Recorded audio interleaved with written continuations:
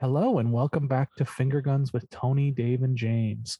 I'm the dazzling Dave Baldwin, and here I am with Taste of Tony B. and Juicy Jimmy. there I we think go. still. How we doing tonight? I love it. Juicy and tasty. Okay. Oh yeah. Yeah. You guys are gross. It's like 9:30. I'm exhausted. Everybody's exhausted. I'm okay. We're gonna get fine. through this. Yeah. Well, fuck you guys. I guess I'm Yeah. the only one exhausted. We didn't have a guess full so. fucking day today. Then that was on you. Full day of NFL football. You know how Oh much my I God. love football. Yeah. I thought you did like football. Your favorite you have a favorite team. Just because I have a favorite team doesn't mean I enjoy watching football on a Is it- regular basis. Is it still the Titans? It's still the Titans. Yeah, So okay. is the Titans, All man. right. Well, Titans hey, till the end. Gotta You check. find your I team. don't know.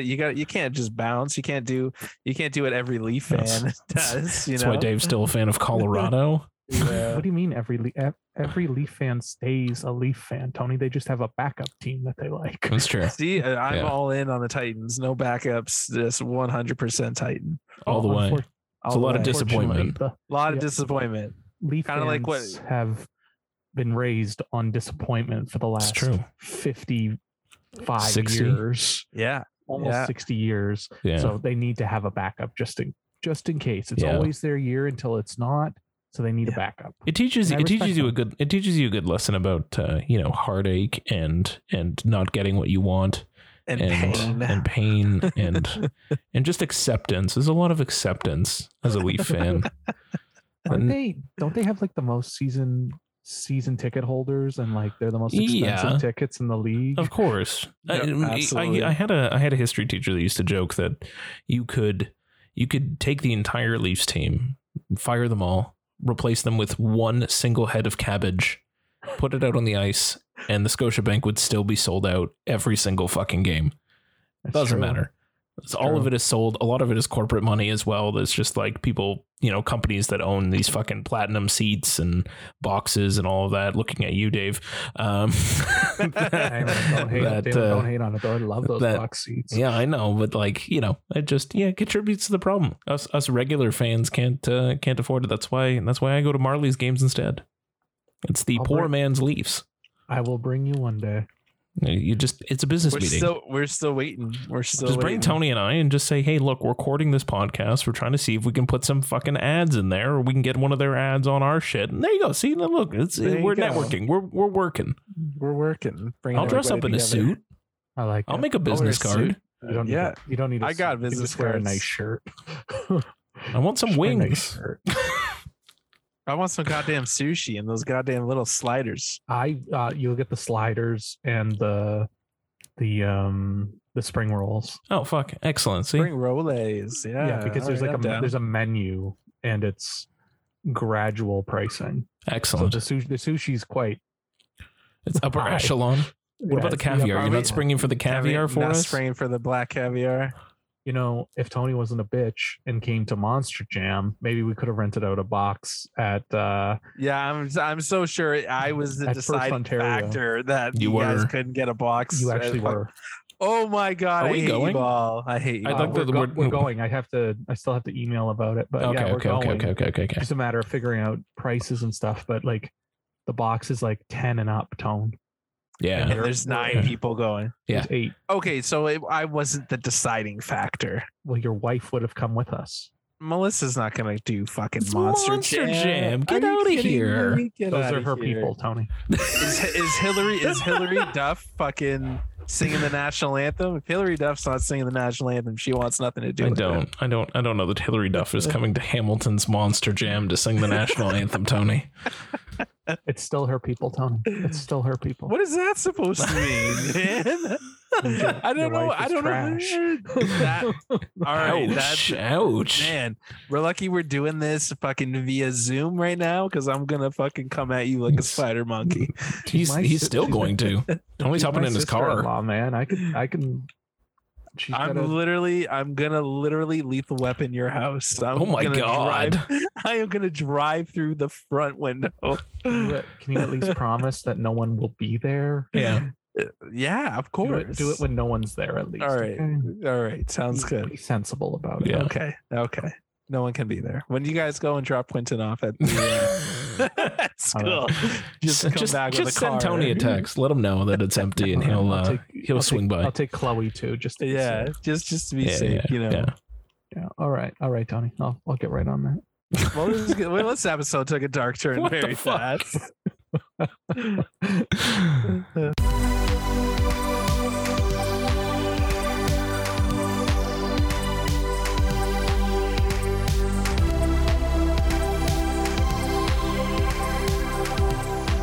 Jesus. We don't want to discuss you committing a crime. Naturally. So why don't we just go into our recurring segment, Best Man Worst? It's back. In Pog form. Oh fuck! Always. And I guess before I kick it off, I just wanted to give a shout out to my professor from high school. No, from J school, Salem Allerton. He came over today and we watched Tim Burton's Batman on 4K. Nice. It was just as amazing as you think it was. And Tony, the sound effects weren't as distracting as I thought they'd be. What about the strings? Are the strings there? Well, the string when he comes down. Yes. In the art gallery. Right? Yeah. He needs that string. I realized this later. Because he comes through the window, right? Because he comes through the window, so he's repelling through the window. Because initially, my ex pointed it out to us, and we're like, "Oh, he's on springs. It looks ridiculous." And I've since realized he needs it because he's repelling down. Yeah, he can't fly. Makes sense. He can't fly. He can only glide. It's not like it's because the next moment he has that grapple thing that shoots. He like that, and then he's like, hold on, and then he goes. But zip lines across. Masterpiece. Excellent. I love that. The Prince music. Yeah, naturally. Like best soundtrack. Come on. Yep. Yeah. There's no question. Party man. R.I.P. Anyways, I can kick it off. Sure. The one that I want to talk about being the best, other than The Menu, which I rewatched and loved, was the new Netflix documentary called Senior, which is about Robert Downey Sr. Excellent. And kind of the last kind of years of his life, because he has Parkinson's and he's starting to go. So Robert Downey Jr. gets a team together to kind of film like him hanging out with his dad and stuff, right, and kind of like his experiences talking about the film industry, how he kind of like got up there, how RDJ kind of like became a movie star, and like they don't shy away from the drugs and the alcohol, right. Yeah, which I thought was refreshing, because usually you would just kind of be like, nope. Yeah, but just gonna skip over that part. But yeah, it's really intimate. It's really moving. It's nice to see that not all dads suck. Sure. And I really like the black and white. It's a lot of black and white. Oh, that's nice. Which looks quite lovely, because I love how black and white looks on digital. Mm-hmm. It just translates sharper.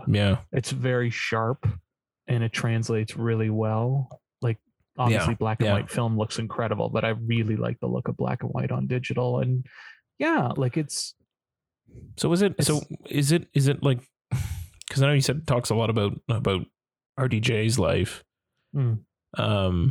So is it kind of like a hybrid document, like focused on his father and sort of like that angle, but like kind of like Robert Downey, how his overall, like father, between like, senior and junior, kind of like how his father started making movies and how he kind of went up with it, because he was in those movies, and then he kind of branched off into his own thing, and then like he his had life his drug spiral, and then kind of came back from that. That's kind of where they don't really talk about Marvel at all. Right. Okay. Well, that's nice. So they kind of leave that all out, even though he has the Tony Stark beard in a couple of the segments. Right. Of course.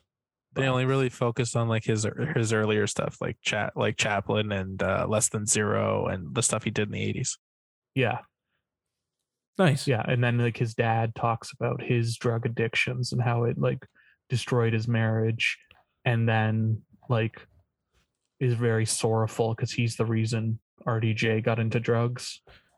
Yeah, right. Kind of, like his mistakes kind of rubbed off on RDJ, and that's what led him down the path. Right. Right. Yeah, and just kind of reconciling that and reconciling like how RDJ is like on a better path now, and how he's different with his kids. Nice. But yeah, it's short. It's only like 95 minutes, but it's there's some good laughs and some good, there's some poignant moments, and it's also intercut with Senior wants to film some sort of avant-garde film. Right. So they keep cutting to like footage of him with like a crew kind of filming avant-garde style through New York. Oh. So that's kind of cool too. And they keep referring to each other as Senior and Junior. That's cute. I like that. Yeah. And like apparently his name's not even Robert Downey. It's like he has a completely different name. Oh my God. But he had to change it because I don't remember the reason. He changed it because I think he got more work thinking he was more Irish than what he was. Oh. So he went by Robert Downey, and then I guess he just named his son Robert Downey as well. Yeah. Yeah. But it's it comes out on Netflix, I believe, the beginning of December. Nice. And yeah, it's worth checking out. Cool. Yeah, Tony, did you dig it? I dug it. There's definitely some tender moments in there. Like I said to you offline here, I said the last. Yeah, we took minutes, it offline. Yeah, we took it offline. The last 20 minutes nearly broke me because like you really see like the deterioration on Bob Senior, and you're on first name Bob. First name Bob. Yeah. Well, that's what he went by. His name was Bob Downey.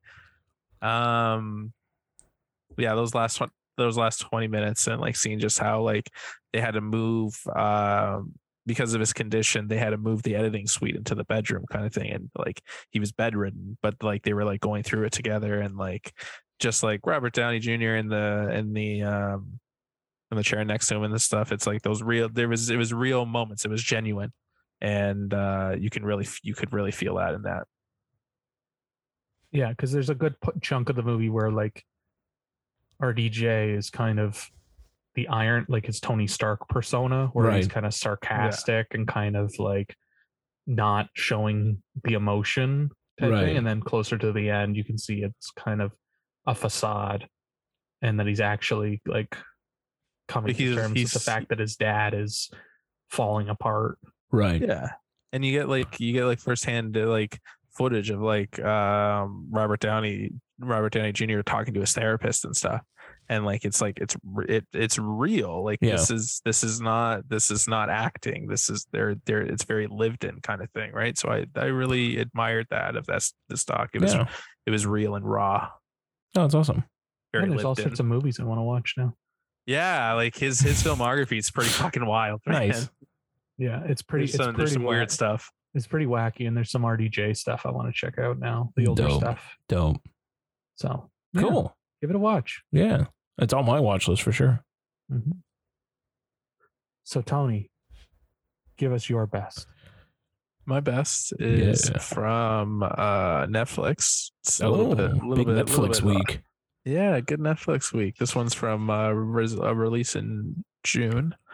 It's The Sandman, Mr. Adam Sandler. His movie called Hustle. Ooh, I thought you actually watched The Sandman. Isn't there a fucking show? It's a show. Yeah, I was just like, what? Yeah. That's Tony. That's not a movie. I know. What are you doing, right? No, it's Adam Sandler, man, and it's a drama, and he is actually trying in this one. Oh, that's cute. He's trying. He just tries harder in most movies. In some movies he tries harder than others. Some movies. So some were just a vacation for him. Exactly. Just hanging out with the friends, right? And so this one, he plays a scout for the Philadelphia 76ers. He goes to Europe, finds a prospect, wants to bring him over. 76ers don't want to bring him over. brings him over anyway, and then hilarity ensues.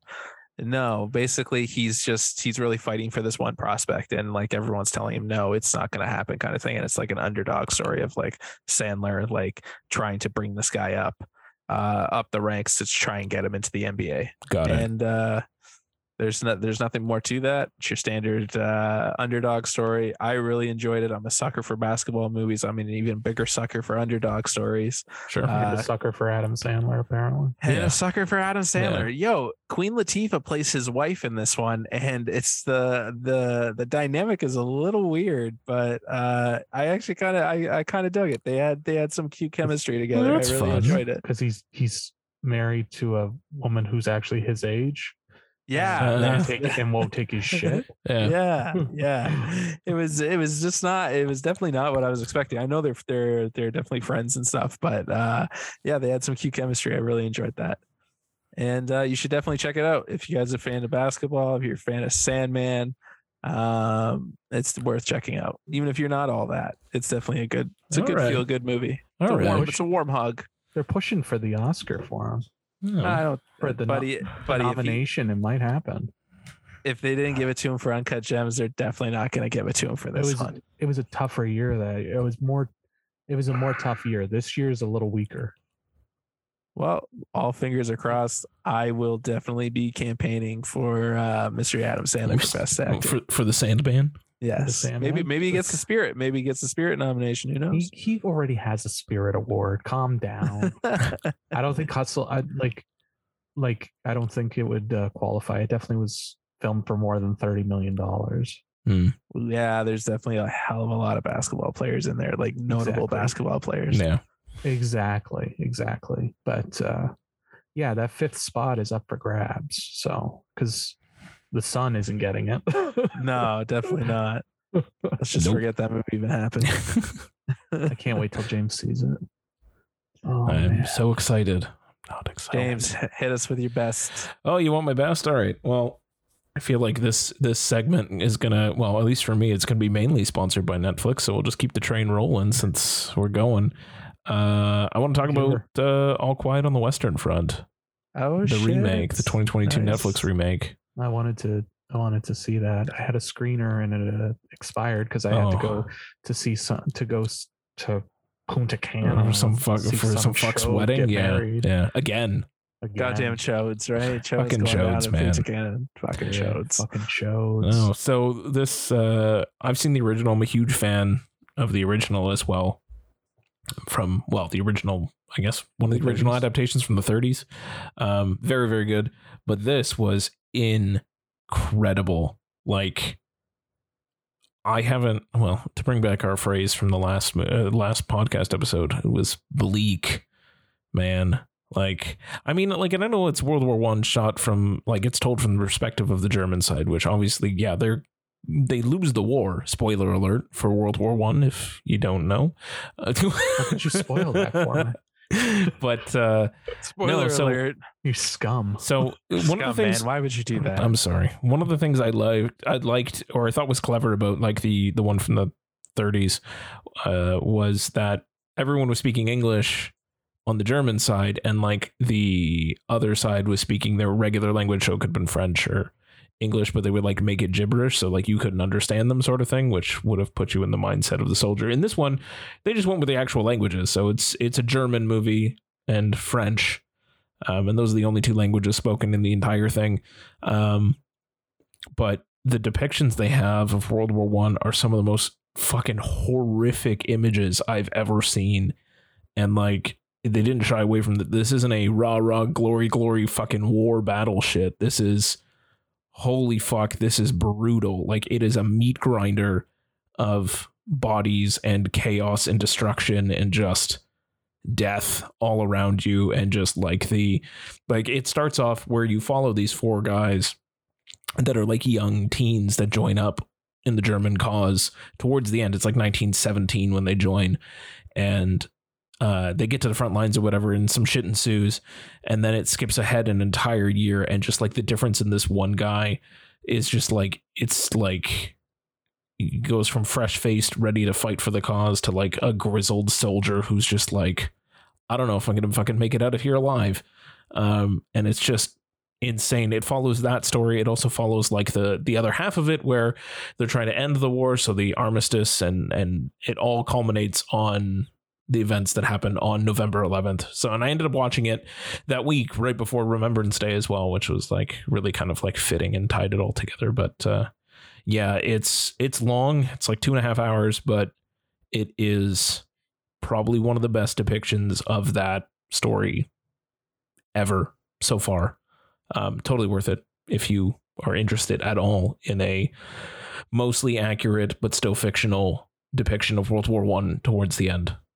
So, is it? We're talking about brutality. Yeah. When I think of war and brutality, I think of the D-Day sequence from Saving Private Ryan. How does it kind of match to that? It's like that, but every time you're on the battlefield. Okay. Like it's like.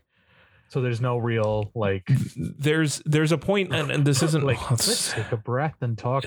There's moments of breath because like you're watching, as I said, you're watching like you have to. It's too much. Yeah, exactly. So there's moments in there where it's like they're trying to find food or something because that was a big problem towards the end of the war. But there's also like as I said, they're trying to negotiate the armistice as well. So there's moments of just like diplomacy and like talking back and forth between the two sides to figure out the peace talks. And there's moments cut back where, you know, like you have really nice moments where one of the soldiers receives a letter from his wife, but even that letter is fucked. But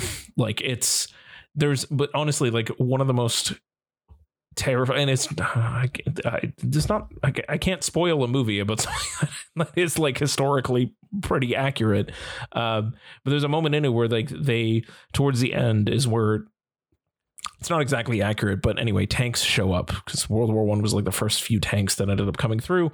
But there's a scene where it's basically like these soldiers had never encountered a tank before, and like these tanks are coming at them, and it's one of the most like, I didn't know what the fuck was going to happen. Like it was terrifying the way that they shot it. It was very much shot from the soldier's perspective of these fucking like huge behemoth metal machines coming towards you and like barreling over people, literally watching people like get squeezed like a tube of toothpaste. Like it's horrific, but I think that ends up being like more well done in my eyes. Let's just like stop glorifying the shit. Just like, it wasn't a glory time. It was fucked if you were on the front line. Like you were, nobody understands that anymore, of like that level of fear that you have that is just like unattainable, and then still having to like charge into battle. It's insane.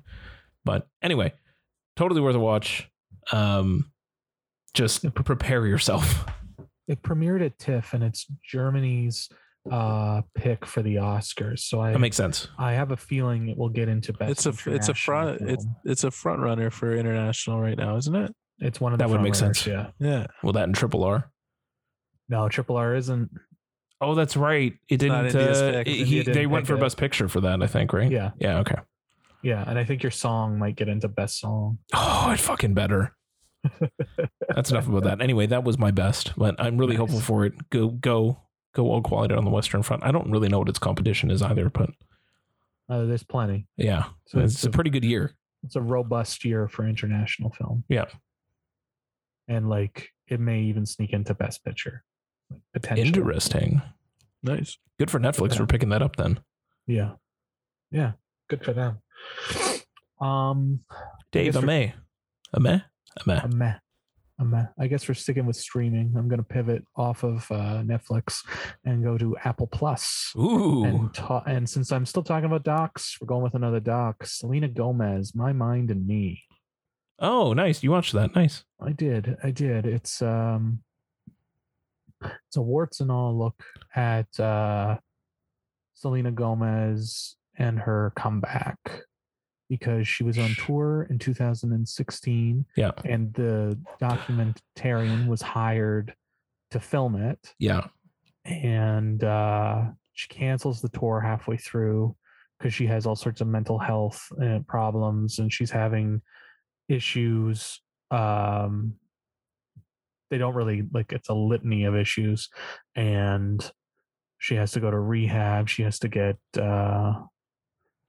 kind of come back from that, and then it stops. Like, that's how it begins, and then like it cuts to like 3 years later, and she's better, and she wants to start working again, and kind of the ups and downs of trying to do that, and like kind of very warts and all, and just unfiltered. Right. And it's an interesting movie, but at the same time, it's very glossy. It reminded me a lot of there's a Demi Lovato one that came out at South by Southwest, whose the name is escaping me, but it was that ended up on YouTube, but kind of the same style idea. Demi Lovato Dancing with the Devil is what it's called. But the same idea of kind of warts and all, kind of like these former child stars grew up and they have problems because they grew up in the public eye, and kind of they missed out on that social aspect of elementary school, high school, because they were working. Yeah. Right. And then they have all this money, and they're spending all this money, and it didn't feel genuine. It just felt very manufactured, and like any of the good moments that felt more introspective and more inspired seemed to kind of get cut short. Got it.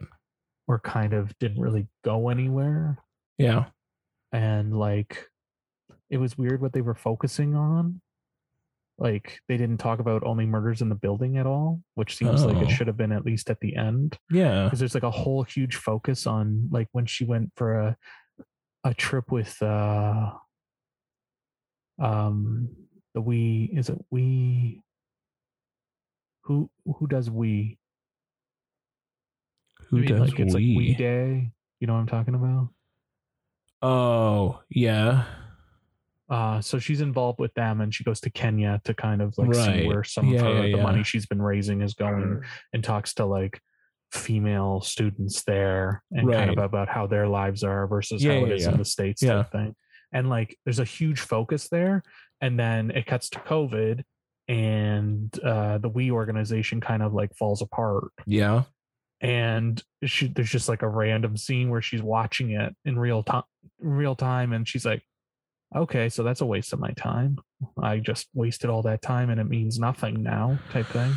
And then it cuts to something else, and it's kind of like, okay, I feel like it needed a little more like a touch more focus, and a touch more genuine. It did, it was it felt like a lot of it was disingenuous, and anything that was genuine, they just didn't like a bit more of a puff piece than. Yeah, it was very puffy. Mm-hmm. But there was like, I think they could have made a whole documentary out of this one part where she's doing interviews on the press circuit. Yeah. And they're showing footage of the interviews and like behind the scenes type thing. And she's answering questions, and they're stupid questions. Like, what's your favorite color? Oh. Or like, what's your ideal date type thing. Oh my God.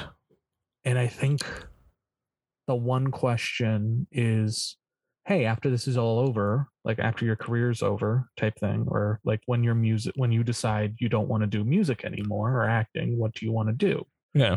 And she said something like, I want to be a philanthropist. I want to be raising money for causes type thing. That's really what I want to do. And then like she leaves it at a point where like the next question should be more about philanthropy, but then the journalist is like, okay, that's good, I'm all done. And she's just kind of sitting there like, what the fuck? I just said something not puffy at all. Yeah. You just didn't even pick up on it. Yeah. Right. So there's a whole section where she's talking about that and kind of her frustration at like having answered the stupid ones and how they're not doing anything with the actual good ones. Yeah. And I feel like that could have been a whole documentary on its own. Yeah. Mostly because I know I'm not always the greatest with questions, but I thought that was interesting. It was a good question that probably deserved a follow-up, and that guy blew it. Yeah. Blew it big time. So yeah, it was Just- kind of a meh. Sure. I wanted more from it. No. But good for Selena, and I hope her road to recovery continues. Did they mention anything about her cooking show? No, they didn't mention the cooking show. Oh, see, What no. the fuck? What the hell? It was Missed more of like opportunities, the man. music. Oh, More of the music, but Yeah. like, That's probably what there's- the focus was. Yeah. sure. but she had all these different branches. Like she was doing all these different things. So why wouldn't you talk about any of that? Yeah. Yeah, it's true. That cooking show did like come out of COVID. Like that was what she Right. did to pass the time, Mm-hmm. Right. right? And then she was on Only Murders. Yeah. Like she wasn't just doing music. She was doing all sorts of other things. She was throwing herself into all these other things. Yeah. So It's unfortunate. it's unfortunate. Yeah. But yeah. And then they talk about her, it's lupus, right? Is that what she has? Yes. Yeah. So they talk about that too. Nice. Well, not nice, but cool. Not cool. I don't know. It's It's a topic. it doesn't shy away from what she's Right. actually going through. That's good. It's yeah. So Tony, meh. Speaking of unfortunate things, my meh was an unfortunate movie that I wanted more from. Uh-huh. I'm talking about the summer blockbuster called Bullet Train. Oh, that's fair though. Yeah. That movie was really convoluted. Like, I feel like it got more and more like convoluted as they introduced more characters. Yeah. That's fair. Yeah. Like, and And keeping track of who's who became harder. yeah. And what did I say for Letterboxd? My Letterboxd review was called, this movie should have been called Barely an Inconvenience, the movie, because literally, like, Brad Pitt was in a jam. There is always just that one thing that like he had to just get out of that situation. Yeah. Perfect example, the whole snake bite thing. Yeah. With like she gets him, and then all of a sudden they have the end, just so happens to have the antidote. Like, give me a fucking break, man. There's some fun parts. There's to it, definitely though. some Yeah. fun I had parts. some- I had some fun with it. It's fun. The action was decent and everything, Yeah. but like after the action was over, like And fucking wanted- Aaron Taylor Johnson like on the back of a bullet Yeah. train. Yeah. like okay. and like Okay, him then. just like Okay. fucking Hulkamania in the window. Give me a break, okay? No, I buy that. No, buy I that. don't. I don't do know. not. I don't know about hanging on the back of the bullet train, but I buy I can see busting him through I it. can see him busting through a window, but Fuck you guys. No, he would fly like. oh no, on the back of a bullet. No, I just in general I think he could bust a window. He can't on the back he can't of a do bullet both. train. No, he cannot do both. No, but I could, if the train was not moving and he was in the back, I could see him specifically punching through that window. I thought there was some clever moments. It reminded me a lot of Smoking Aces, which I had mentioned to you. Mhm. Yes, definitely some Smoking Aces vibes. I will say, what's his name? Brian Tyree Henry. Yeah. That's him. Yeah. Yeah, he was the best part. Like he lit love it him. up. He was having a complete blast. Paperboy's the best. Who'd you say, James? Paperboy's the best. Paperboy's the best. He was the best thing, and I liked the. He usually is the best thing about any movie he's in. Yeah, that's true. I'd say I really enjoyed his bit, and spoiler alert: the little wee. The Channing Tatum cameo was also one of my favorite bits as well. It was fun. Yeah, it was also fucking long. That too, like it's so long, and like just so many backstories, so many like flashbacks, flash forwards, like. But that's the style. Yeah, that is the style I of what get that it. Movie is. I get it. I get the style. It's just it was aggravating to watch. Yeah, I think I would have liked when Michael Shannon shows up. I think I would have liked it better if I didn't know Michael Shannon was showing up. Yeah. See, I didn't know. I didn't know he was. I knew he was in it. I just forgot. Like, oh, okay. So when he showed up, it was like an utter surprise for me. Okay, because I was just sitting there like, where the fuck is Michael Shannon? Yeah. Because he's seriously cool when he shows up, obviously. Yeah, and like when he does like the roll on his arm, like that's badass. There's cool. there's badass scenes in it. Yeah. There's just not enough to bring it home. You're a big Bad Bunny fan? No, I'm not. It was a meh. It was a meh. That's fair. I'm glad I didn't see it in theaters. I still want to read the book. I just think it's kind of goofy that it's clearly a tailor-made movie for someone else, and the someone else shows up in a brief, like a 3-second cameo. Yeah. And you're just like, okay, you don't need to be clever. Like, this isn't clever, guys. Yeah. Like, you don't need, like, it's clearly tailor-made for this person, and this isn't a funny in joke. Yeah. So, hey, yeah, it's worth a laundry diversion on a Saturday evening, or not a Saturday evening, a Saturday evening, not even a Sunday evening, like a Saturday afternoon. Yeah, on a Saturday matinee. Day. I like that. That's fair. I could see myself just like, oh, this is on. Yeah, all right. I'll leave it on. Yeah. I'll leave it on. Saturday afternoon. It's too cold to go outside. You just want to throw on some Bullet Train. Throw on some Bullet Train. You're totally a Percy, Tony. Yeah, he's definitely a Percy. Also, I think like it's a movie for dads too. Like definitely a dads out there that would just enjoy it. I know my dad liked it, so yeah, that sounds right. I didn't mind it. Oh, see, there you go. See, it's already happening to Dave. He's starting to. He's gonna cream his pants over All Quiet on the Western Front. It's a war history picture. He's got to get into that now. It's true. You're gonna come back. You're gonna come over one time, and I'm gonna be working on my Civil War rebellion. Painting his soldiers. Yeah. He's got his replica magnifying glass. Yeah. Jimmy, my meh. Yeah, I'm gonna go with Athena. Oh, I want to see that. Yeah, I'm gonna give it a meh. Mainly because it's okay. So, starting with the good part of this movie, the cinematography in it is fucking aces. It's incredibly well done. The opening sequence alone is worth almost the entire price of admission. I've heard that. It's intense. It's chaotic, but it does such a good job following the action. And so it's I'll call it gimmick, is that it does one shots, but not exclusively. Like It knows when it has to take a moment to cut and it doesn't make sense to continue its one shot. So I would say like maybe 85-90% of that movie is one shots. And then there's some scenes that are like you cut for it just because it doesn't make sense to do it. Some of the work though, like the camera work itself is fucking great. Like it's seamless to the point where some of it I can't even tell. Like some of the obvious cuts are there. Like if someone walks directly in front of camera, you're like, oh, okay, yeah. All right. You hit a cut in there. That's fine. But some of them are like really seamless transitions where you're just following this guy and he like hops on a scooter and you're suddenly on the scooter as well. Or like they do like a crane lift as like a whole bunch of guys are running up the stairs and they do a crane lift with the camera and it comes up to the top and seamlessly just like moves in and like starts on a scooter. And like, you know, you're on a scooter and you're moving and it's just like how like the work that went into planning that is incredible.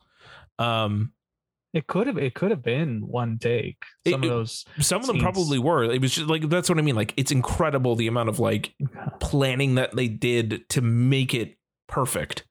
Because I'm just thinking of like the Raid 2 where they do the car chase. Yeah. And like the camera. Oh, they pass it through. Yeah. They literally passed it through the car. And they definitely could. It's just like, it was so steady and so smooth. Like you don't even see like, there's not even like a pause for like where they would be like, and okay, now go. It's like move. And it's just, anyway, very, very, very well done.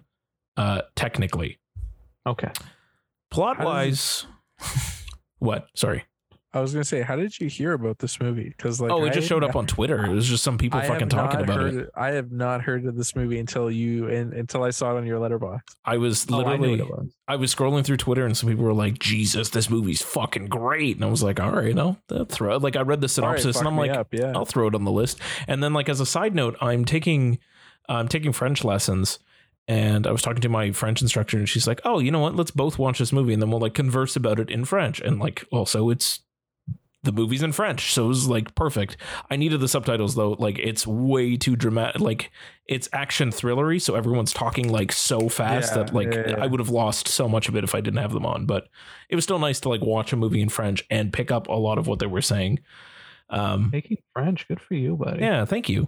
Yeah, so outside of that, plot wise, it's a movie about a kid gets killed by cops.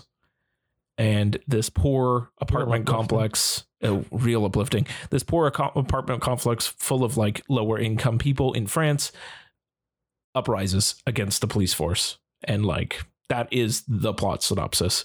It does a really, really good job up until it doesn't. The third act is not great. And it just kind of waffles the ending. And it just kind of like ends on kind of like a fart. And you're just kind of just like, you were so close to just nailing this thing, and you didn't. So that's where it ended up. It dragged it down for me. It was like, ooh, this is going to be pretty good. I'm really liking this. I really like this a lot. And then the ending hit, and I was like, oh, okay, it's just a meh. Did you see Les Miserables? I haven't. I haven't from 2019 because it sounds very similar to what you're describing. I think it is. I read some reviews and there was a lot of comparisons to Les Miserables from France, which also doesn't help narrow that down at all. It's what a weird title to choose. Right. You can just say the 2019 one. The 2019 Les Miserables, not the musical. Was I kept seeing comparisons to that as well, but it was like that movie's fucking intense. Did you ever see that one? No. I watched another one. It was like it was a Danish one at TIFF. It was called Shorta, and it was very similar to like an uprising kind of thing.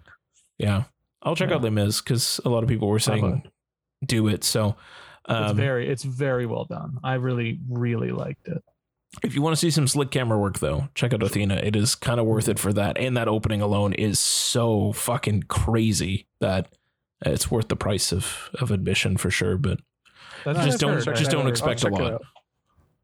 Yeah, I've heard that. So that's my meh.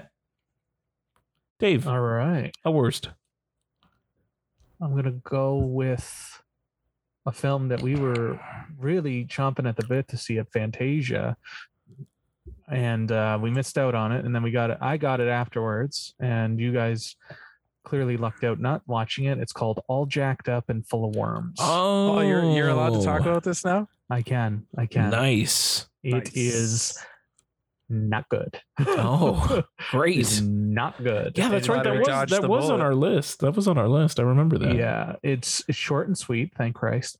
Good. But it's kind of like a disjointed avant-garde kind of a group of individuals doing these having hypnotic dreams and drug trips after they eat worms, and it's just very disjointed, and I wasn't a big fan of where it kind of goes. Gotcha. And I described it as a descent into an avant-garde hellscape, which kind of does it. Okay. And there's multiple storylines and characters, and it's very niche, and it's just very out there. I admire some of the stylistic choices, right? But then like it's just kind of like violent for violence sake, and just kind of like weird just because it could be. And there's a whole bit with this baby sex toy where it's a baby, and then the mouth hole is very large, and it's like an extended bit with this thing, and it's just it's very repulsive. Oh. And it's just kind of like, it's all bad. It's very bad taste. Like, even if I wasn't a parent, I'd still be like, this is kind of bad taste, guys. Yeah, that does not even sound fun. Yeah, and like there's a bit where they're like pouring milk in it, and it just like the imagery, and you're just like, ew. No, why? Ew. Like, I don't know. So I don't know what. I don't really know who it's for. Sure. But all I know is, yeah, like you said, you guys dodged a bullet, and I don't see myself watching it again. That's fair. I don't see myself watching it again. That's fair. Yeah, that is no bueno. That's a big no. Yeah, that's a no bueno. That's a no from you, dog. Yeah, it's gonna be a no from me, dog. Appreciate that. That's unfortunate. Yeah. Well, thanks for taking that bullet for us then. Yes, thank you. Very welcome. Thank You're you. very welcome. I'm glad I could do it. Mr. Tasty, what is your worst? So I was doing well, and I'm doing well catching up on movies and stuff. My worst is one that I was very excited to see. I don't know why I was excited to see it, but I wanted to see it. I'm calling this, I don't know why I'm calling this. It is what it is. Black Adam. Ooh. Yeah. Okay. Can you was there a new hierarchy in the DC universe? Honestly, like, I think that's like taking it a little bit, like, you know, everyone just needs to take a step back. No, but Tony, the hierarchy's supposed to change. I swear to God, if someone says the hierarchy has to change again, it's getting fucking sucker punched by me. Like, but Black Adam. I will Todd Bertuzzi. Like, okay, you're not as vulgar as that sounds. Good luck doing a Todd Bertuzzi to The Rock. Yeah, like Tanya Harding him at least. That's even darker. It's not even Tanya Harding. It's Jeff Galooly. Galooly. All right, Yeah, before we go into Galooly, a dark path of this movie was bad. And you know what? We are in 2022. You know what we don't need in superhero movies? A fucking origin story. Yeah. No one gives a flying fuck how did Black Adam come into fruition? Isn't he like Egyptian or something? Yeah. I just can't get over how bad it looked. Like, for all that money that was spent on it, it was just a CGI mess. And like, you know that shit they did with Chris Evans in Captain America? Where they made him small? Yeah, they did that. They do that to The Rock. And like, yeah, they do that to The Rock. They couldn't find someone that looks kind of like The Rock? No, they do that. And he's just like a pinch smaller. Like, you could still see like his like gristled like arms and stuff, but like he like comes down at least, I would say, like a foot and a half. Oh my God. It's just so fucking weird. And just the effects are just, I compare it to Bullet Train, because like Bullet Train was like made for less money. No. Yet Bullet Train looked 10 times more realistic than Black Adam did. And Black Adam was like, what, 100 to 150? Yeah. All of it went to Dwayne's pocketbook though. So obviously all his there's like $5 million left for CGI. The rest was Dwayne's budget.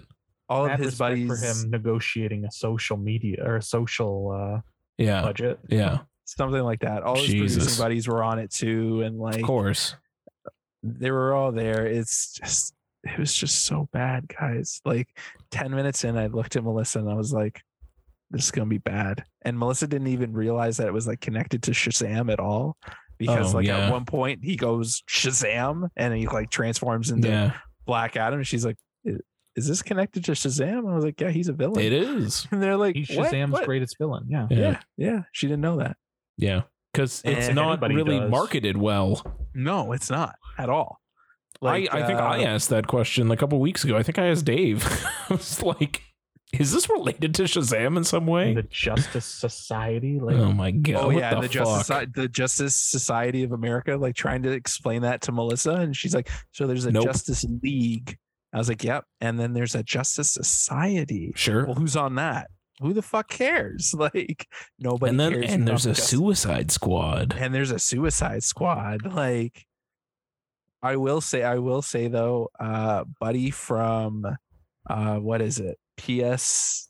Noah Centino? Yeah. He stand out. Like, he was really well. Like, he was like, he played the fish out of water, like doesn't belong there, doesn't like know what to do with his power kind of thing. He played that very well. Awesome. And I can't remember the actor's name, but Melissa spotted him by a mile away. The villain was the guy who played Jafar in the Aladdin movie. And Hot Jafar? Yeah, Hot Jafar is in it. And guess what happens? He's in the Charlize Theron one too. Ooh. What's it called? Tell us. Old Guard. Yeah, which is not horrible. Anyway, so you see him glow up in Aladdin, right? And to become like the big fancy Jafar. Yeah, he does that again in this one. Puts on a crown and then goes like full like demon god thing. Jafar, basically. Jafar. Just Jafar is it. Just Jafar is it. I don't know why they're still trying so hard to follow Marvel. Don't. Yeah. Well, because they've been operating like 6 years behind Marvel anyway, so they're still trying to do this thing. Always. And that's stupid. And don't get me Black Adam for like 15 years. Literally. And I said that in my Letterboxd review. I was like, after like all that time, you're promising this movie, and then this is what you gave us. Like, just stop. And apparently they don't even have a Superman movie in production. They have a bunch of Superman movies in production, but nothing with Henry Cavill. Don't get me started on that post-credit scene, because like that was like the biggest tease, and it's going to turn out to be absolutely nothing. Yeah, they hyped that up way too much. Yeah, exactly. Why are we hyping up a credit scene? Why don't we just talk about the rest of the movie? Yeah, right. Spend 2 hours just to watch a scene that somebody could rip onto YouTube, which exactly. Yeah, that's how I saw it. If they're fucking screaming in the background, and that Soups clown on Twitter is fucking filming it for an audience. Jesus. It was bad. You guys don't need to see it. Don't watch it. The hierarchy has not fucking changed. I don't know what hierarchy there was to be changed. But it hasn't. Yeah. It's not like DC's putting out banger movies. Right. So. Exactly. The Batman. Again, not associated with the DCU. Thank you very much. I don't think DC adjacent. Yeah, we'll take DC adjacent. Yeah. I'm hoping the actually the new hierarchy at DC kind of right the ship. Yeah. Or just kind of hopefully. Yeah, you want to talk about hierarchies that changed? Like I think James Gunn and what's his name, Pete Safran? Yeah. I think that hierarchy. Yeah. I want to see what their direction is, not freaking DJ and his fucking Black Adam bullshit. And King Shark's coming back, so I'm excited about that. Gotta love my King Shark. Yeah, it was a huge pass. Don't see it. I saw it for you. Appreciate that. I appreciate that. Thanks for taking that bullet. Yeah, thanks, homie. Thanks, homie. I'm hoping they use the Flash to kind of wipe the slate clean and just start over, including getting a new Flash. Or don't even. You know what? Don't even release over. It. Don't even start over. Aquaman's doing fine. Keep going there. Yeah. Batman's doing fine. Sure. Keep going there, and you're making a sequel to the Joker. Cool. James Gunn gets another Peacemaker off the ground, and we're good. We're good. Yep. Cut print. Yep. You got the money. You got the money. Get a Suicide Squad 2 going on, and okay, I didn't say that. James Gunn. Yeah, but he can't direct everything. He's got to run the company. Yeah. He's gonna be more he's gonna be more producer than he is or executive producer than he is director. Sadness. Jimmy. James, hit us with your worst. So we're talking about Jimmy Gunn. We'll go to our Jimmy. I don't have a worst. Juicy Jimmy, why are you doing it to us, bro? I'm sorry, man. I will give a shout out to another movie that I think everyone should watch, though, and only because I can briefly talk about it with Dave, and we won't spend too much time on it. But another recommend for me is Fire of Love. Nice. Which is out on D+. I'm glad you saw it finally. I adored it. It's such a heartwarming little film about two people who were absolutely in love with volcanoes. And like the footage that they captured is fucking crazy. Yeah. It's so cool. It's just like a little love story wrapped up in like two people being super passionate about the same thing and like exploring and loving life together and learning and discovering, and Yeah. Cracking jokes. Cracking jokes in French. Like, doesn't he want to like try and like swim down it or like use a boat? He wants his lifelong dream is to build a boat that can withstand going down a river of lava and then sail down a river of lava. That sounds badass. Like, it's pretty badass. it's pretty badass. And then like they show them the footage of them like standing next to volcanoes that are erupting, and it's not as badass anymore because you're like, this looks fucked dangerous. It's fucked. And like what ends up the epilogue of the film like kind of encapsulates how fucked it is. Yeah. Wonderful. I can't wait. It's on my list to watch before the end of the year. Yeah. It's very good. It's very good. So I just wanted to give that quick shout out, recommend of a documentary. And it's just, I love the angle that they took on it. It's not a typical doc. It's focused on these two people and the love that they had for each other and the love that they both had for this one very specific passion. And yeah, and just their lives together. It was very well done, very well shot. The footage, and like a lot of it is like, well, I would say almost all of it actually is like their own footage that they captured going up to these volcanoes and things. Except for some of the epilogue stuff that's obviously from other sources, but all this stuff that is them on the volcanoes is like, it's them with their people that they brought to record or film, or their own film. Cause he would film everything and she would take photographs with still images and things like that. And just the shots that they were able to get and help demystify volcanoes while, being just a cute little couple together. I really like the touching. Nice. Too. Yeah, it was well done. Narration's very well done. Yeah. Hope it gets a nom. Yeah, in somewhere, like whether it's the Oscars or otherwise, it definitely deserves some recognition for just being one of the sweetest documentaries I've watched in a long time. Mm-hmm. So, nice. Yeah, can't wait to check that out. I didn't have a worst, so I just figured I'd throw it another, hey, watch this. Yeah. We on to our next segment, the Shudder Minute. Yeah, let's do the Shudder Minute. Evil lurking deep inside, its darkness knows no limit. So listen closely if you dare. This is the Shudder Minute.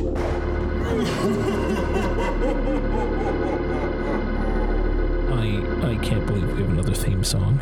I love it. Josh is our homie, man.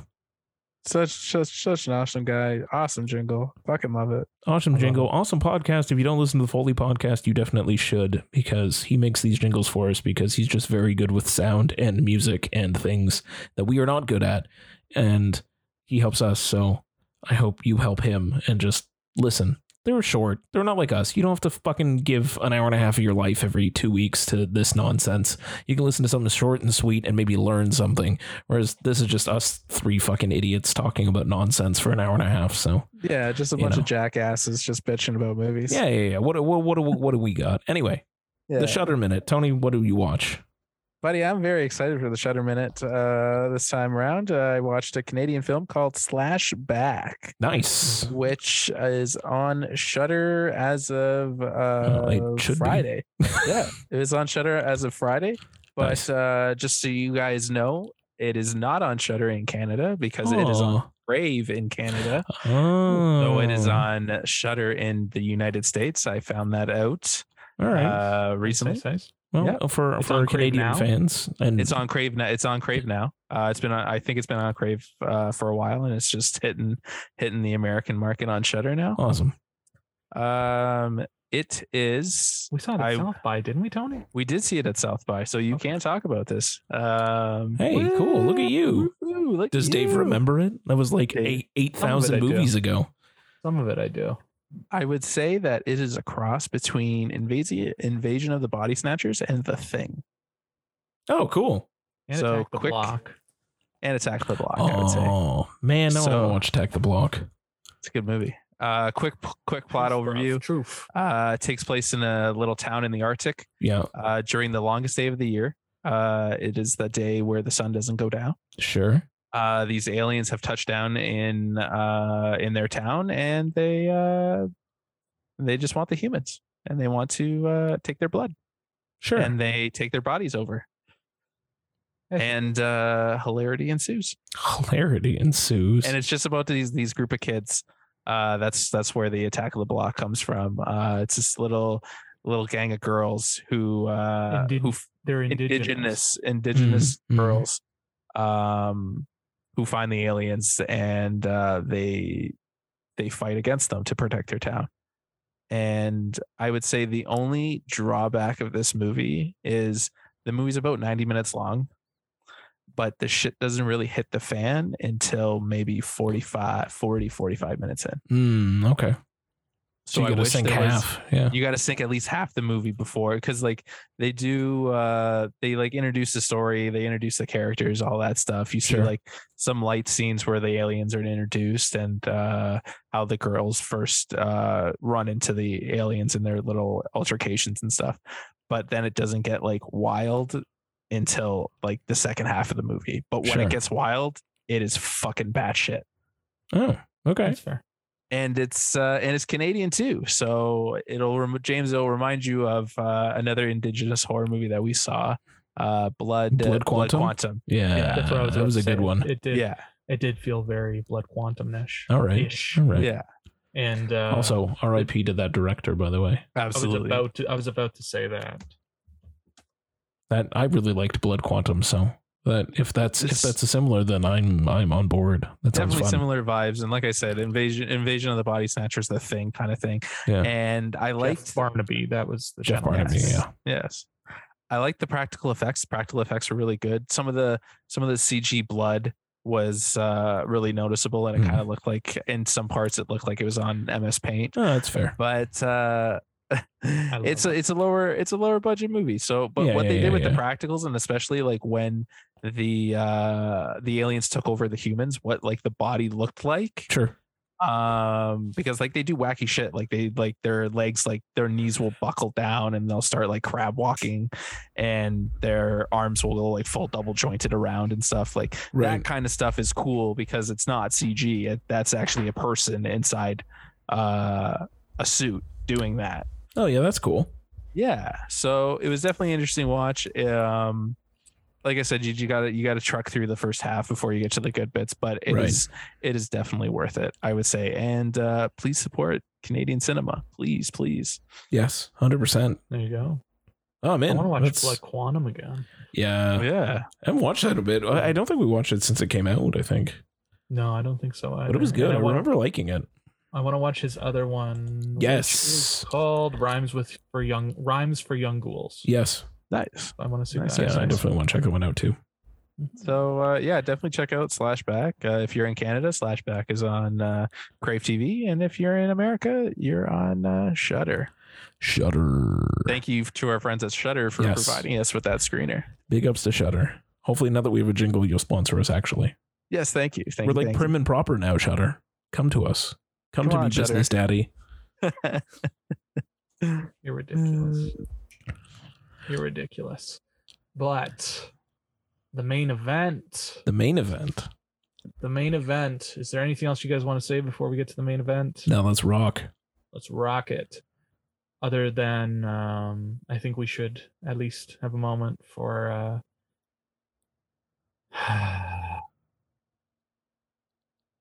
Jason David Frank, who committed suicide today. Yes. Is that what happened? I didn't hear what. Yes, he did commit suicide. Yeah. Oh, that's too bad. Unfortunate. He played the Green Ranger in the Power Ranger franchise, as well as Kevin Conroy, who did the voice of Batman in the animated series, as well as countless movies, video games. He was in the live action stuff as well. Just all around the voice of the Dark Knight. Yeah. That one hurt. That one really hurt. He passed away last week. Yeah, last week. Yep. Last week, because I watched Mask of the Phantasm last week. Yeah. I watched Sub-Zero for the first time. I've never seen that one. That one's decent. Yeah. It's decent. Yeah. But to 90s icons that we would have grown up with. So, and Kevin Conroy was still working in the 2000s and 2010s too, doing the voice of Batman. But yes, very much Batman the Animated Series from the 90s. Yeah. He was my voice of Batman for sure. Yeah, I would say so as well. And hope their families are doing well. Yes. And, rest in peace, boys. Rest in peace.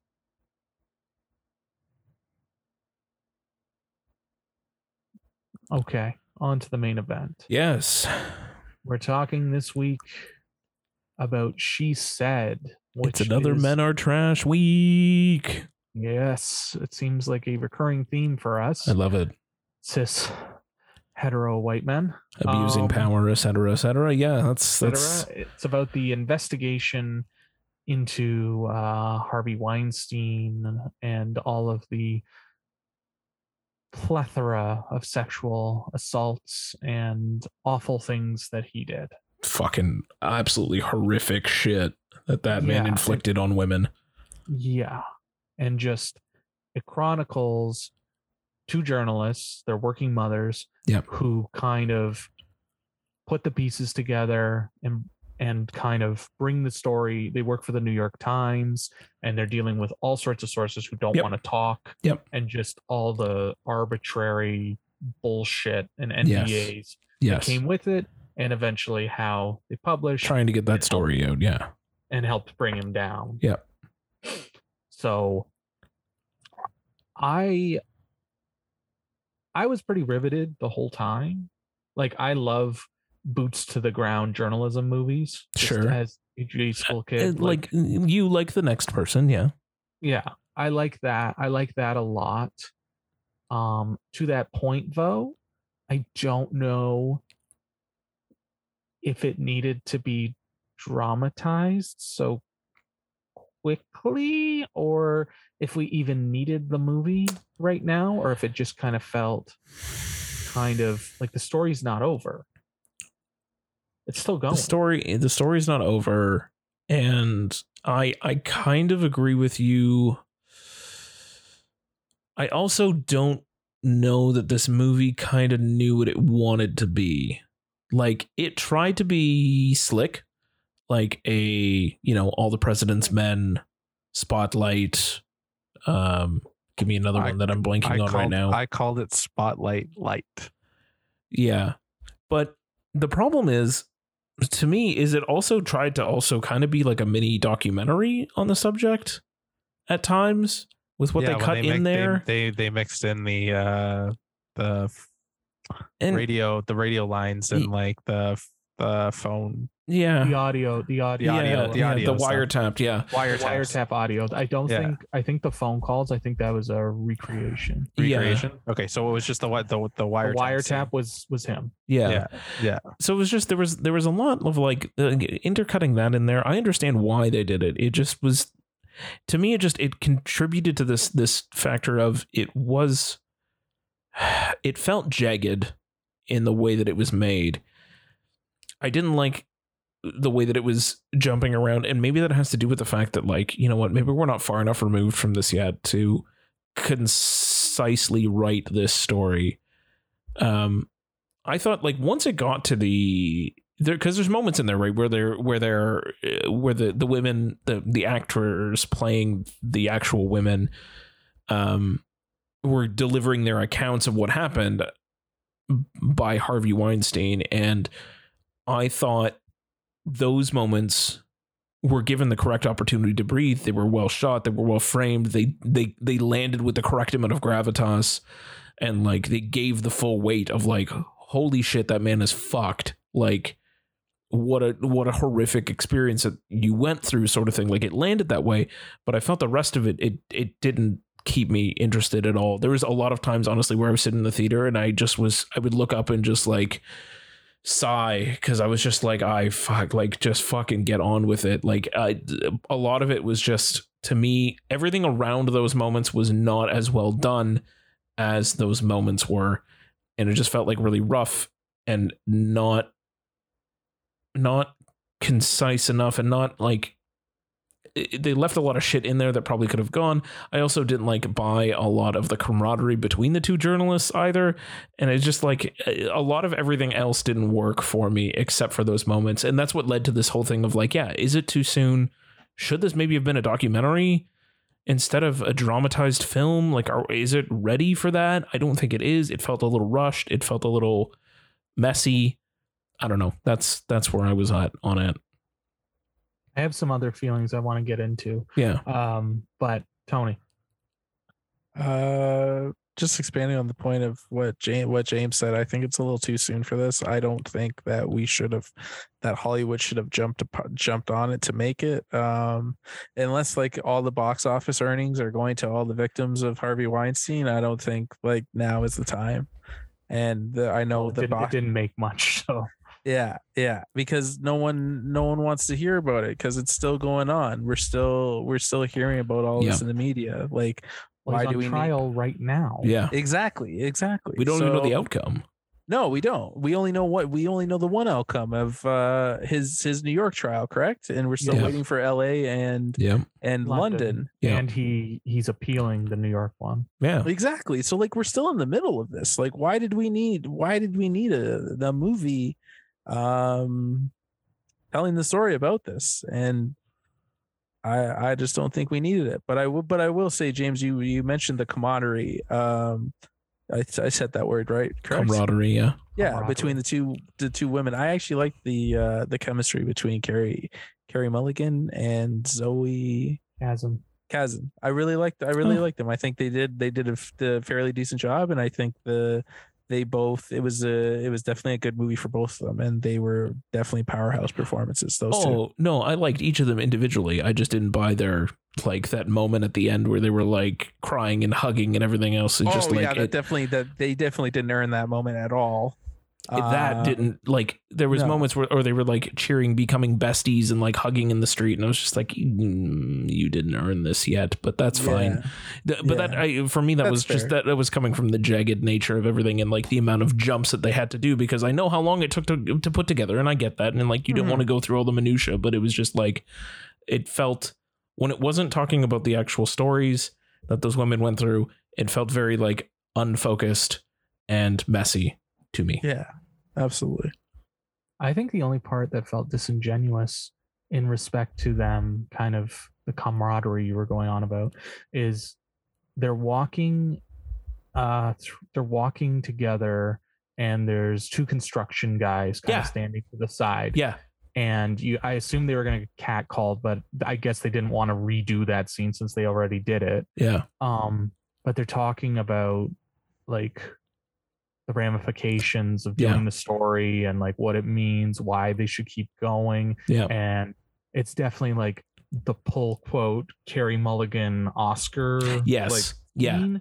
And it just, I was sitting there and I was like, okay, this is total nonsense. This is totally disingenuous. And then they do it again later when they're in a taxi cab together, and that felt more genuine. Yeah, I didn't have that. The moment you're talking about is the one that definitely I was just like, are you fucking kidding me? But the one in the cab, I do. It felt very movie, very like this. We're only putting this in because it's a movie type thing, and we need something this to get from point here. A to point B. Yeah. Yep. So, but besides those moments of disingenuous and genuine moments, I will take you to task on the point you made where you were talking about the women and kind of sharing their story. Sure. I thought that they didn't need the flashbacks. I thought it was powerful enough. Yeah. Just hearing them talk. Yep. And just telling their story. They didn't need random flashbacks. And they're told differently because like the one is like, oh, they're having fun and everything, and then they don't say anything, and then another one was you see all the clothes all over the place in the hotel room and the shower going type thing as she's telling this harrowing story about getting the fuck out of there. Yeah. And I believe that's how the movie starts as well. I missed the first like 3 minutes. That was, you know what, that's another good point too, is like it started off with a flashback that you don't realize it's a flashback until you get to the story later on in the film. But it starts off with that one girl, her first day on set, and then it jump cuts to her running down the middle of the street. Okay. And then it gets into the rest of it. The rest of it. Yeah. The movie the one time I'm late and there's no previews. Like, I don't know how that happens. That's whack. Somebody came into the theater to say, hey, we're skipping through the commercials today and just going right to the movie. Whack. The one day when I'm trying to plan around, like, you know, like 20 minutes of commercial. Exactly. We got the full 20 in my screening. Oof. We got all the previews. Every fucking Fox Searchlight fucking thing or random ass documentary. You know it. Yuck. Love it. Anyways. So I didn't think they needed those flashbacks. I think they did a very good job. Just interviewing or just having these young women say or speak their truth. And like to that point, Samantha Morton dropped another holy hand grenade of a one scene performance that fucking devastates the whole movie, and then she leaves because she does it in The Whale as well, where she's only in one scene and she fucking destroys. So she slays. Yeah, she crushed it though. She crushed that. She crushes that scene. Yeah. And I think more to the point, I think the score was so distracting. Yeah. Because it was fine, but then it would like build up to like the revelations, and it's like, okay, well, we already know, like, since it's so recent, a lot of us already know these horrible things. Like, you don't need the manipulative score there. Yeah. Like, you don't need it there. And to that point, I wanted to watch Spotlight and All the President's Men, but I only got to watch All the President's Men. And not a bad sacrifice. That's an incredible movie. Right. And there's no score. Like, there's score in certain scenes, but not in like the interview scenes or where they're like hitting the boots, running and writing. Yeah. There's a lot of split diopter too, which chef's kiss. Yes. But that film came out 4 years after Watergate? Yeah. So it would have been recent too. So when we keep saying this, like this recency bias, but were they saying the same thing back then? Like, I know that movie still ended up being nominated for Best Picture, and it's considered one of the greatest films of all time, but in 20-30 years, are there going to be people like Quentin who watches She Said and not know the whole story and feel the same way like that we do about All the President's Men? Like, maybe we shouldn't be giving it the recency bias so much as maybe you just didn't need to make it. Yeah, I mean, it's not cinematic. It's just a horrible thing that happened and is still happening. And and the angle that they take with focusing on the actual writing of the article makes sense, and very much similar to All the President's Men, where you're focusing on the writing of that article about the event that happens. But I think also, like, All the President's Men is following, like, it came out 4 years after, but it was following like a huge fucking scandal, which I guess this one is as well. But it's sort of like, this is monumental fucking scandal. That scandal was kind of happening in real time, and these were the investigative journalists trying to get to the bottom of like this fucking thing that happened, this mystery, and piecing it together. Whereas in this one, all of it had already happened, and we were just like trying to piece together this article for it, going back all the way to the 90s, and then, you know, halfway through or not even halfway, towards the end, they're like, yeah, but it's still going on now. Like, he's doing this shit now, and it's like you just drop that bombshell everywhere, because it was it, I don't remember who it was, but it was like one of them was like, I don't know why you're focusing on the 90s. This is still going on right now. And it was like, Jesus, like, the fuck? Like, I'm trying to find the character's name because he was very good. Yes. So I need to find his name. There was a lot of moments in this, like the actors that they got were really good. But I I liked what's his name? Andre Brower. Yeah. Sure. Yeah. As the no nonsense New York Times guy. Yeah. He obviously reminded me of Holt, but from Brooklyn Nine-Nine, but like he was just you felt it. He was genuine, and like it was just a very powerful performance. I agree. I said there was like a lot of people around it that were really, really good. Yeah, and I liked what's her name? Patricia Clarkson. Oh, she was very good. Yeah. She was very good in it too. Like, it just there was something missing overall in this, and I don't know if it's the too soon thing, if it's maybe they rushed it a little bit more than they thought, if they didn't know which kind of way to go with it and they took a risk and went with this dramatized way of doing it, which is fine, but I don't know. It just there's some element in here that just did not fit properly. It's not anything to do with the content itself. It's everything to do with just the way that this film is dramatized. Something just didn't work for me. Yeah. So Zach Grenier was the interview subject who or the accountant guy. Yes, the accountant, yes. The accountant guy who kind of drops that bomb of it's still happening. Why are you just talking about the 90s? Yeah. And he's a great character actor. Incredible. That one scene where they're showing or they're playing the tape. It's the real tape. Yeah. And they're just kind of like going up and down the hallway. The hallway, yeah. That was the most powerful scene in the film. And I think, and then again, to my point, when they're speaking their truth is very powerful. Yes. And very emotional and riveting. And maybe that should have been a documentary. Yeah. Them just speaking what happened. Yeah.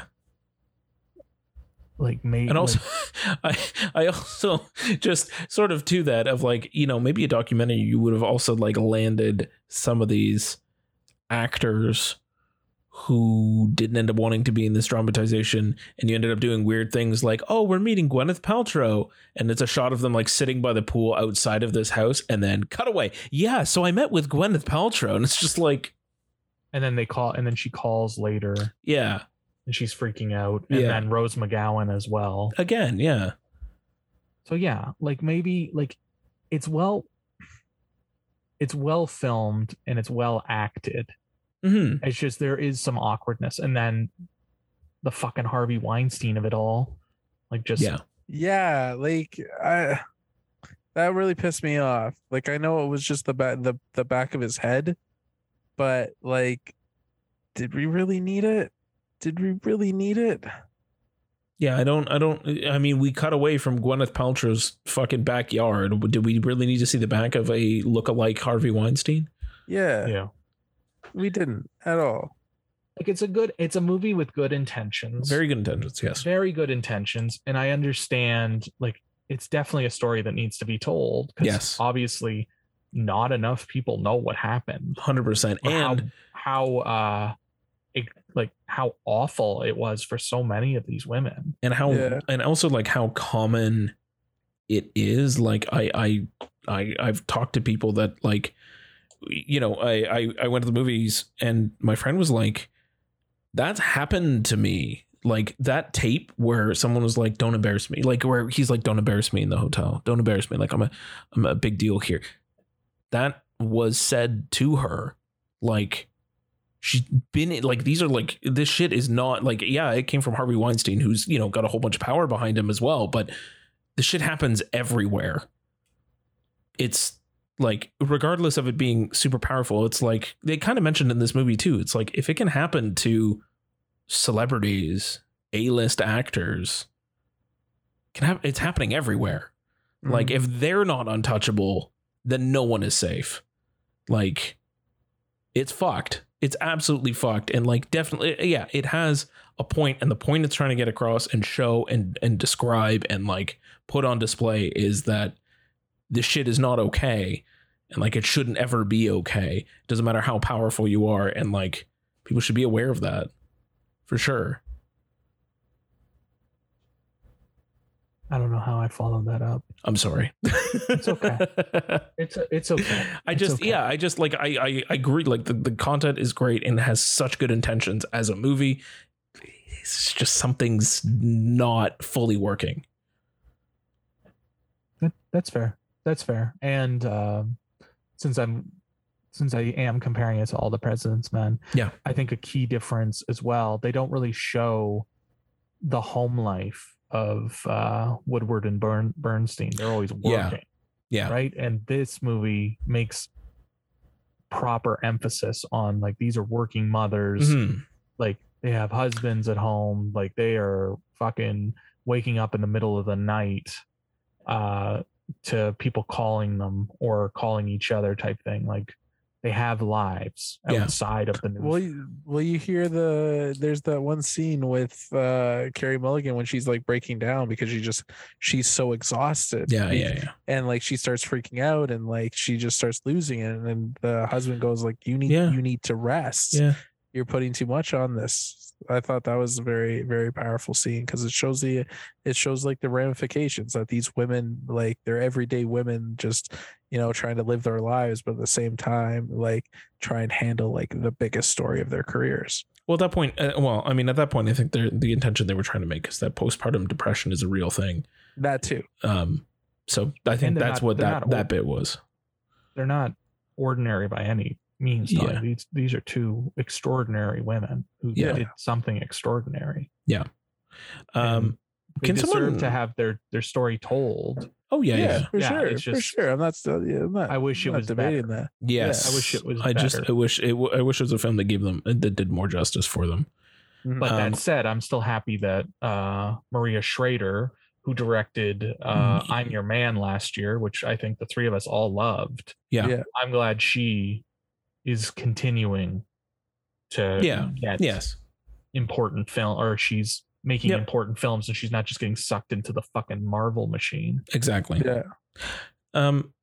Just as a last point, and only because I just remembered it and it's been kind of bugging me when I watched it, did the scene right at the beginning? I know you missed kind of the beginning with that opening, but like when it gets past that brief, well, call it a cold open into the story proper, let's call it, before you realize that you watched a flashback. There's that whole bit of Carey Mulligan's character Tui in like doing that Donald Trump piece, and I was just like, we got past that, and I was just like, why was that there? I get the connection and the loose connection to it of powerful men, like abusing their power against women and everything else, and like trying to show her dejection, but like it was like there was so much of it. It wasn't just like a throwaway thing of like, you could have talked about that at any point. I didn't feel like, I don't know why we had to watch her like try to get a comment from Trump and see that. I was just like, I don't know why it's here. I think it was kind of to show that she was it's not her first time doing it, taking on the establishment like that. Yeah. And kind of like how she's hesitant to take on the story. Right. I think that's the point. But yeah, you're right. It's kind of like, why did you put that there? Like you could have just you could have done it still, or you could have talked about it still in some way, like, oh, like when I did that Trump piece and it was just like blah blah blah blah blah, but like you spent like a good 5 to 10 minutes on that alone. I think it was like 5 minutes for sure of just like that investigative piece at the beginning. I was just I don't know why that's 10-minute interlude before she gives birth, and exactly intercut with her being pregnant and getting ready to give birth. And taking the phone call from Trump at home. It was just like all of that. Yeah, I think it's definitely a character building thing, but it's not really. I don't know if it's relevant or if it's just filler. I don't know. They could have jumped to the bones of it all. Yeah, the nuts and bolts quicker. Yeah. So good intentions all around, but there's a lot of stumbling and a lot of things that I don't think they needed. Yep. How I would have done it differently. But that said, again, we're cis hetero white men and we're not women, so I'm glad a woman told this story. For sure. Definitely. For sure. Yeah, but I think that about wraps it up. I mean, it like if you don't really know anything about what happened with Harvey Weinstein and the horrific shit that he did, check it out. I just temper your expectations. I think don't go in expecting all the president's men. What did Alyssa think, Dave? I think she I don't think she loved it. No, I think she was a bit of a downer. She called it a bit of a downer, which I don't know if she was really thinking it would be uplifting. Yeah, exactly. It's not the wholesome family movie of the holiday season. Yeah, I didn't expect it to be uplifting, so I don't know if she did, but yeah, I don't think she was thrilled with it. And I don't think, but again, it's a very specific movie. Yeah. And a lot of the movie is them getting rejected and them trying to write the piece. So if you're not really on board with that, you're not gonna love it. Exactly. Makes sense. What did Melissa think? Melissa enjoyed it. She really, really liked it. She actually teared up in the car talking about it. So I think it really affected her, and she really enjoyed it. I'm happy to hear that. It's definitely an affecting movie. Yeah. But it definitely makes you think about it and think about how men are trash, and you know the Hollywood elite are they're trash. Yeah. Not even that, just that they let them they let it happen for so long without, and it was like almost like a secret that everybody knew, just refused to say anything about it. Yeah. The worst unkept secret in Hollywood. Yeah. Yeah. So fuck that guy. Yeah, I'm about done talking about this piece of shit. So agreed. Yeah, let's not give him any more time. Yeah, exactly. Let's sail on into our final segment of the evening. The one and only. The holdout, actually, since the beginning. I don't think we've ever missed one. Maybe once. Dave's New Blues. What did that boy buy? It's Dave's New Blues.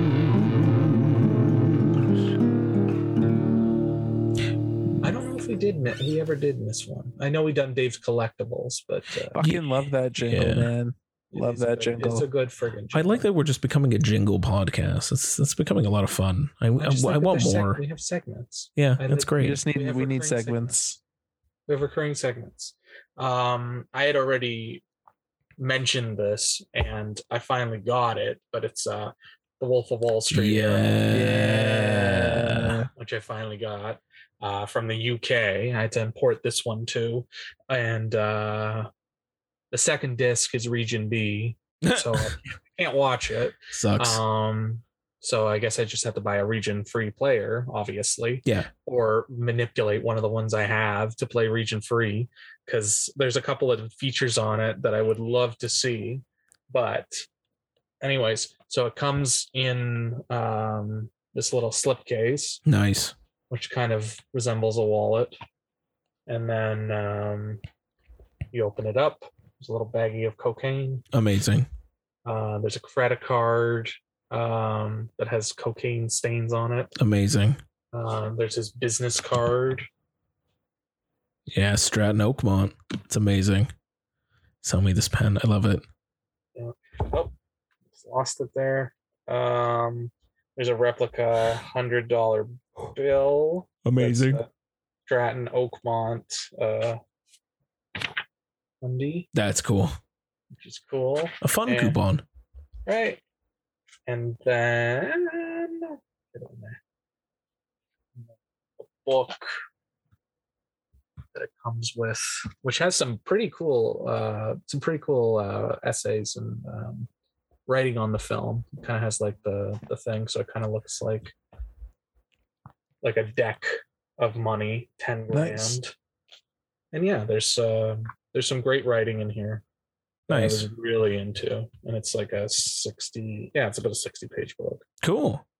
Yeah, so I'm pretty happy with it. And then no art cards this time, I guess, because I got all the extra stuff. Sad times. Like, this is one of the first ones, the first arrows I've gotten where it's more of an elaborate case as opposed to just a hard shell thing in a book. Right. Yeah. So, and then just the regular. Nice. Regular case with the 4K and the Region B I can't do anything with. Right. So, and then the postcard for a movie called Fucking Amal. Cool. All right. All right. Fucking Amal. Adding that to the list. That said, the disc I can watch has the audio commentary. It has an introduction, a 15-minute introduction that kind of goes through Scorsese's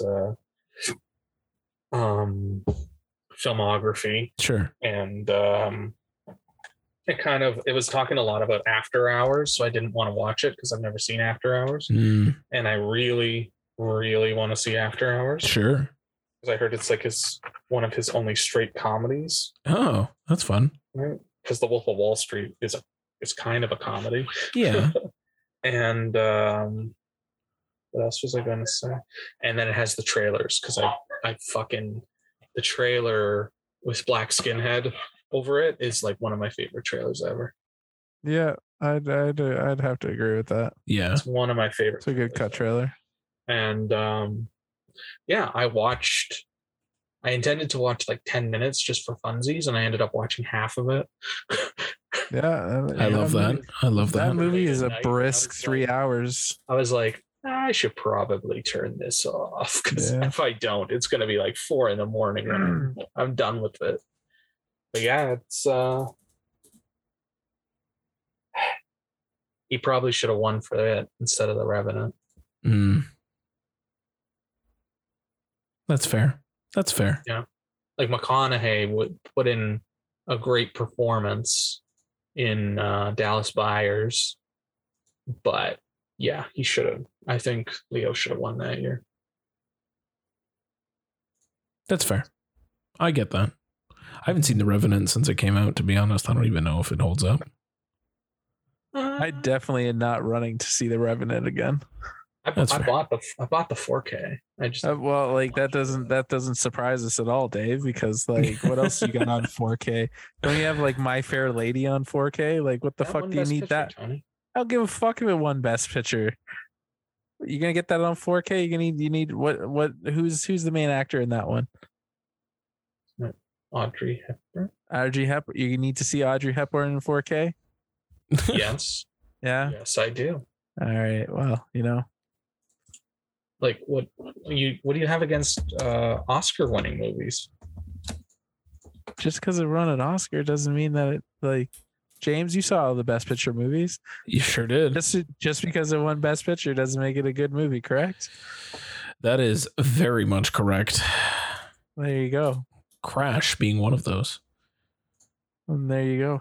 Wrapped up with a little bit of cheese on it. I'm pretty sure people like My Fair Lady more than they like Crash. Yeah, I think so. Tony, like don't hate on My Fair Lady. Come on. I'm just hating on it because you have it on 4K and you don't need it on 4K. You probably don't need that one on 4K, homie. I appreciate you having it, but at the same time, I have a robust Blu-ray collection. You do. And if I never bought it on DVD or Blu-ray, like what's the harm? You might as well get the 4K. Up a 4K, Tone. What's the harm in that? Like I never had The Mummy, which is egregious because I should have definitely bought The Mummy more than once. Yeah, that's a poor decision. I bought that on 4K. Well, The Mummy deserves to be on 4K. Like agreed. That's a movie that you would see on 4K. More than Best Picture winning My Fair Lady. All right. Anyways, so agree to disagree. Like I'm not gonna get into this because fine, whatever you I think our fans would agree My Fair Lady on 4K. I'm pretty sure you can use your $25 and get a sandwich that's better than But the sandwich will only last for so long. It's true. It doesn't appreciate in value like the 4K of My Fair Lady. Exactly. But it doesn't get as much dust as My Fair Lady's going to get as it sits on Dave's shelf. That's probably true. But he has it at least. At the end of the day, Tony. I'm calling it now. He's only going to watch that movie once. At the end of the day, you know what? If the internet collapses upon itself, capitalism dies, and we no longer have internet or streaming services, Dave gets to watch My Fair Lady. Who else can say the same? It's true. That's true. I will give him that. This is true. He's a movie preservationist at this point. He is. You're doing the Lord's work, Dave. The Lord's work. Thanks, Tony. You're welcome. Anyways, I think that about wraps it up now that you chewed me out over one specific 4K. I love it. Join us next time when I chew him out for other 4Ks that he has on his shelf. Hey, man, I don't care what anybody says. When Meet the Feebles comes out, I'm getting the 4K. Bad Taste, like I'm getting all three of them. All three. Bad Taste, the whole thing. Dead Alive. Like I wanted the Frighteners, man. I would have bought it. Frighteners. That's another good one. It's a good I would one. have bought it. Peter Jackson, get your fucking shit together. I think it's the second time I've said that on the podcast. Get your shit together, PJ. If the friend of the podcast, PJ Jackson. Frighteners is coming, the other ones can't be far behind. Yeah. Hell Christ. yeah. Hells yeah. Yeah. So with that, my name is Dave. And as always, I was here with Big Tasty. And Big Tasty? It sounds like a really bad chewing gum. Anyway, Jimmy. Yeah. And we're gonna spit out the Big Tasty. And we'll see you next time. Hell yeah. See you later, guys.